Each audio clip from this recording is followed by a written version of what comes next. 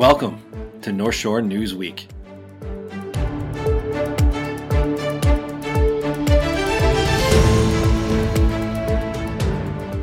Hello, North Shore, and welcome to North Shore News Week 2021, the first episode of the new year. We're happy to be here in the new year, and I hope you are too.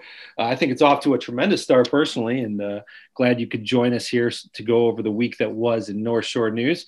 The North Shore News Week podcast is a weekly show in which we go through in short bursts every story, a lot of the stories that we covered in the last week. We also look ahead a little bit to what's coming up. Just another way for you guys to digest the news if you choose to do so. We do that in 3 segments, starting with our lead story. Then we go up and down the shore, give you 1 story per town that we cover.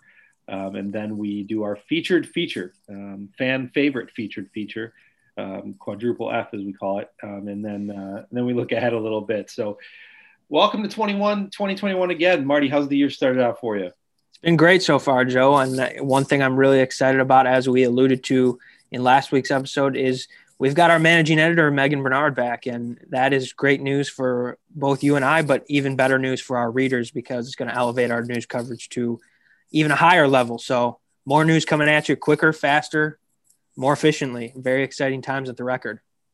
We are very excited to have her back. Thank you for pointing that out, Marty. And she's hopefully going to get on this pod soon. We didn't want to scare her right out of the gate as she's getting her feet back wet off maternity leave.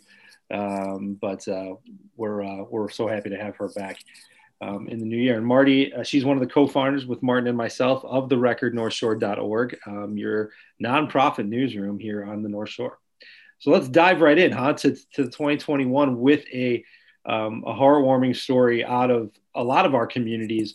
We focus a lot on Wilmette here, but on New Year's Eve, there was a candlelight tribute to COVID-19 victims. This was a grassroots initiative started by Malika Myers, a Wilmette resident who just wanted to do something to honor these victims. Her father died of COVID early in the pandemic in March. And it was one of the heart-wrenching stories you hear about a lot where her father was in New York. He got infected with the coronavirus, and she was not able to see him before he passed away at the end of March, much like many families and many victims of COVID-19. And as the year was concluding, Malika wanted to do something. So she posted on Nextdoor just an idea she had about how about maybe residents could step outside on their porch with a lit candle and observe about 10 minutes of silence. Was maybe the least people could do. And it caught on. A lot of, on Nextdoor, no retweets, I was going to say retweets, but a lot of reactions to the post. Comments. A lot of comments, people saying they'd join her, obviously safely distanced in their own home. We were out there that night. Photographer Rhonda Holcomb, thank you, was out there that night on Malika's street in Wilmette, and a lot of her neighbors joined her, walking around the neighborhood as well, saying hello to each other with candles lit. Pretty heartwarming story, and Malika was kind of blown away by the response. And while we couldn't get to every community that night, we did know it spread to Kenilworth and Northfield and Evanston and Skokie. Those we know for sure from posts we saw. So a very, very cool story. We got a bit of a recap, and we heard from Malika in a story, and we got a nice photo gallery from Rhonda. A very cool way to end the year, and hopefully part of Malika's reasoning behind this was we can all start 2021 with a little unity. Yeah, and it's really hard during these times to find ways to build community spirit, Joe. Obviously, there's so much bad news going on in the world right now, and news that makes us depressed. So it's encouraging to see residents in our coverage area finding ways to stay united and stay positive, and just try to build some community spirit in these incredibly challenging times.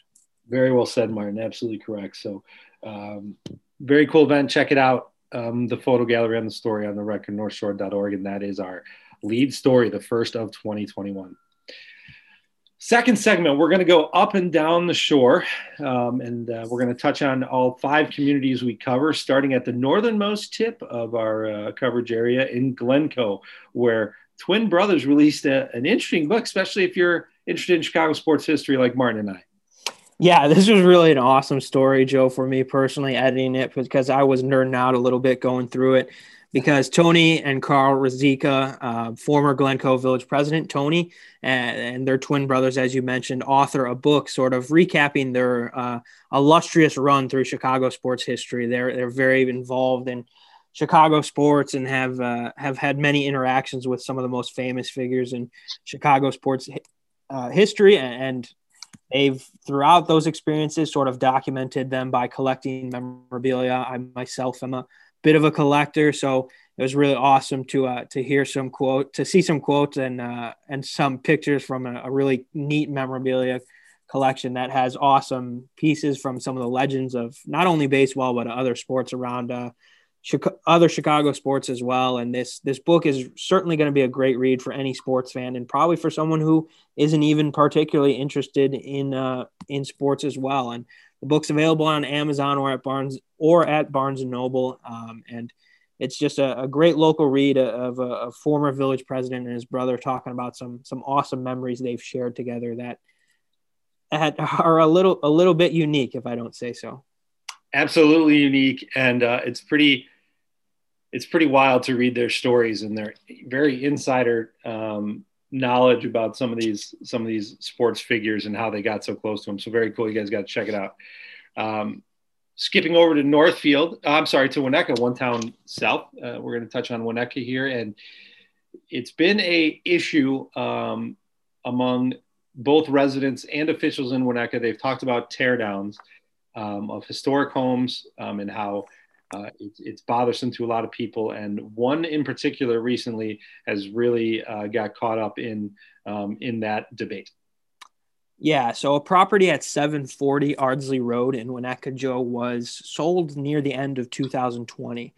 And it's sort of a bit of a he said, she said situation at now. The details are a little bit foggy at this point, but some of the nearby neighbors are alleging that before the sale took place, there wasn't an agreement to try to preserve the home. The representatives of the new homeowners are sort of saying otherwise and saying that they expressed demolition was always going to be a possibility, but nonetheless, after they purchased the home, they submitted a demolition permit, to the village of Winnetka, and the village's Landmark Preservation Commission was supposed to originally hear that demolition permit at the beginning of December 7th, I believe. It has since been pushed back twice in an effort to sort of try to hear both sides out a little bit further and see if an agreement can be made or if a resolution can be made. So now the situation is that it's going to come before the commission at its February 1st meeting. They were supposed to hear it most recently, this past Monday, which was January 4th, and it was pushed back until February 1st. So we'll see how that one plays out, Joe. But right now there is very much contention in Winnetka. At least 24 neighbors submitted public comments to the village before the January 4th meeting in opposition of the demolition. So there's a lot going on related to this property. And as you alluded to, Joe, it sort of relates to a bit of an overarching issue in Winnetka that some officials believe there's a teardown of these historic homes. There's a problem of teardowns of these historic homes in Winnetka, and it's been mentioned at several public meetings recently, and the village council is actually going to be having a study session on the topic next week, I believe Tuesday of next week, so January 12th, if I'm not mistaken. There's going to be a study session where they're going to they're going to discuss possible courses of action moving forward. So for anyone interested in that, you'll want to tune into the study session from the council next week. But certainly a story we're going to keep our eyes on, as I don't think it'll be going away anytime soon.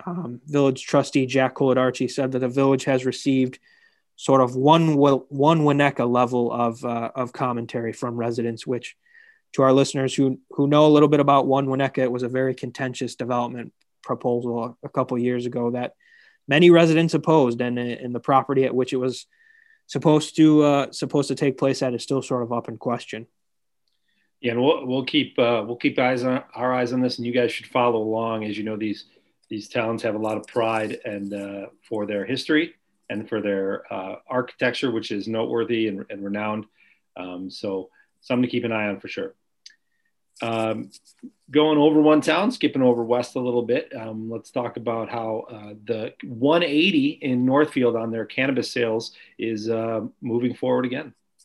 Yeah, I'll sort of preface this one, Joe, by going back a little bit to last year, and our readers might be familiar with this because we covered it on a couple occasions last year. But in mid-October, Northfield's Village Board had preliminary discussions about the legal sale of adult use cannabis in Northfield.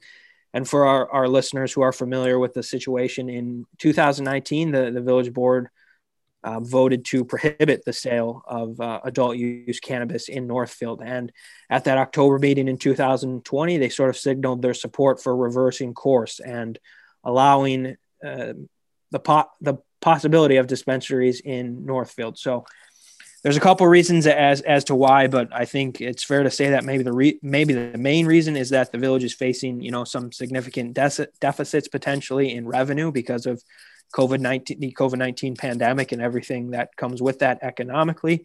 So in that October meeting, the board directed the plan commission to sort of vet out some possible tax amendments and then send over some recommendations to them. So that is a meeting that happened this week, and the commission approved some recommendations related to hours and potential locations. In regards to potential locations, sort of the two areas where it could potentially work in Northfield if a dispensary were interested would be Waukegan Road. Obviously, I'm sure our listeners are pretty familiar which part of Waukegan Road is Northfield, or the frontage road and Central Avenue corridor, which is a little bit on the backside of Northfield where some of the car dealerships are. There is one storefront that was sort of targeted by commissioners as a possibility that might work. So Northfield's Village Board is now supposed to consider and potentially vote on the topic later this month. I believe its next meeting is January 19th. So we'll see how that moves forward. But everything we've seen and heard from the Village Board so far indicates that there's a strong preference to move forward with this.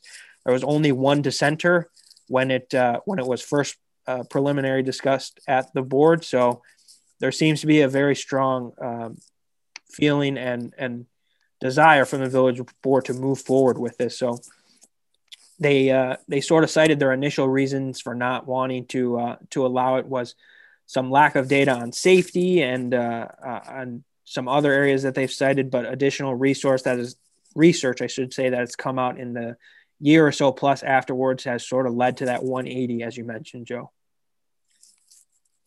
Yeah, and they're not the only ones making that 180. It's being discussed at other communities too, as you mentioned. So another one to keep your eyes on, and we'll keep updating for you.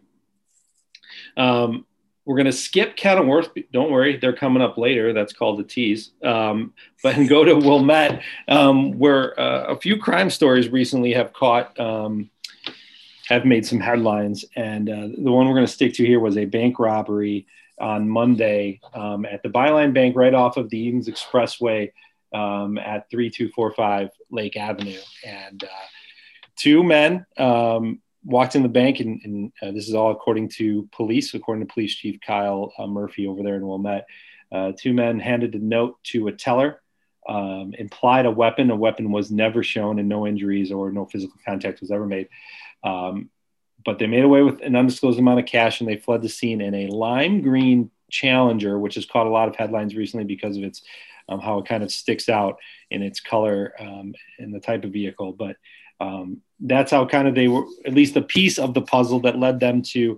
Those men are believed to have robbed two other banks, at least in the suburbs. Both other banks were in the western suburbs. So they started out, according to the FBI's timeline, at a bank in Lombard, my hometown, at a bank in Lombard, robbed the bank successfully, drove to Wilmette, allegedly, robbed the Byline Bank there on Lake Avenue, then drove back to the western suburbs and Naperville and tried to rob a Fifth Third Bank over there, but were unsuccessful. The Naperville police officers did show up and noticed the car, gave chase, but lost them on I-88. So that's what they got so far. So look out for two men described, FBI describes them as two young in their 20s, black males. And they were wearing hoodies, one black, one gray, and face masks, just like you would see with everybody nowadays. So keep an eye out for that lime green Challenger. Lime green Challenger is what stuck out. And we got the photos from the FBI and that on the scene. So on the site, I should say. So the recordnorthshore.org, check that out. Byline Bank, but everybody is okay. There were no injuries. And the FBI is in charge of the investigation. And that is our up and down the shore. That's the news of note for the week. Of course, there's plenty more. Since our launch in October, we have now done over 215 stories on your community. So we're keeping count. I'm sure that's an overwhelming number to you. Not sure what that means, but we're pretty proud of it. So check it out. Plenty of local news for you. Tell your friends to check out the recordnorthshore.org. And that leads us to our feature. Kenilworth, I told you I wouldn't forget about you. So we have a fun story. This is when I think this might be a first for Kenilworth, the first time in the feature. It might be. We got to go through the records. Check the stats. But it's a fun one that's actually being posted now. So by the time this is up, it'll be there. But it's about a chef at the Kenilworth Post Office employee who's actually on the show called Worst Cooks in America on the Food Network. Food Network shows and all those cooking shows are all the rage. And an employee at the Kenilworth Post Office, Stephanie James, is on the show America's Worst Cooks. We have Worst Cooks in America, I should say. So Alan Henry profiled Stephanie, who is a clerk there at the post office. So you may see her face if you check on that show. Really cool story, just about her cooking background, how she makes spaghetti for the family and they don't really like it, but how her son's very encouraging, but maybe doesn't try everything she makes. And now she's on the show. I guess she's made it past the first episode, and now they're on to the second. She's an Edgewater resident. She's vying for a $25,000 trophy award, I should say. Pretty cool stuff. Pretty cool story about Stephanie. Looks like we may need a follow up here. She's won an award at the Black Harvest Film Festival. She released the first novel. She's trying to release her first novel called Remember Me. Very cool story about Stephanie. And people are noticing. Really cool kicker from Alan Henry on this story is somebody stopped in the post office and gave her a box of lasagna. And you'll find out why when you read the story. Pretty cool stuff. But Stephanie James, a reality show star right now, or vying to be on Worst Cooks in America. She works at the Kenilworth Post Office. Fun feature. And that's our featured feature of the week. And those are our three segments. Thank you guys for listening. That's all the news that's fit for this episode. We're going to take a quick look ahead, though, and what you can expect out of the Record North Shore. Yeah, we've got a couple more things in the oven, Joe. No pun intended, but yes. We're going to have some board coverage coming up later this week. The Glencoe School District 35 Board of Education will be meeting Thursday evening, so we'll have that story up either Thursday night or Friday morning.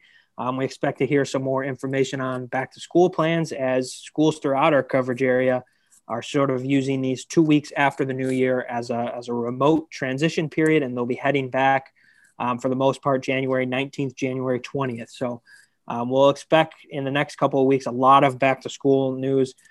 We've got a Wilmette District 39 Committee of the Whole meeting next week. We've got the Wilmette Village Board next week. We'll have coverage of all those meetings as well.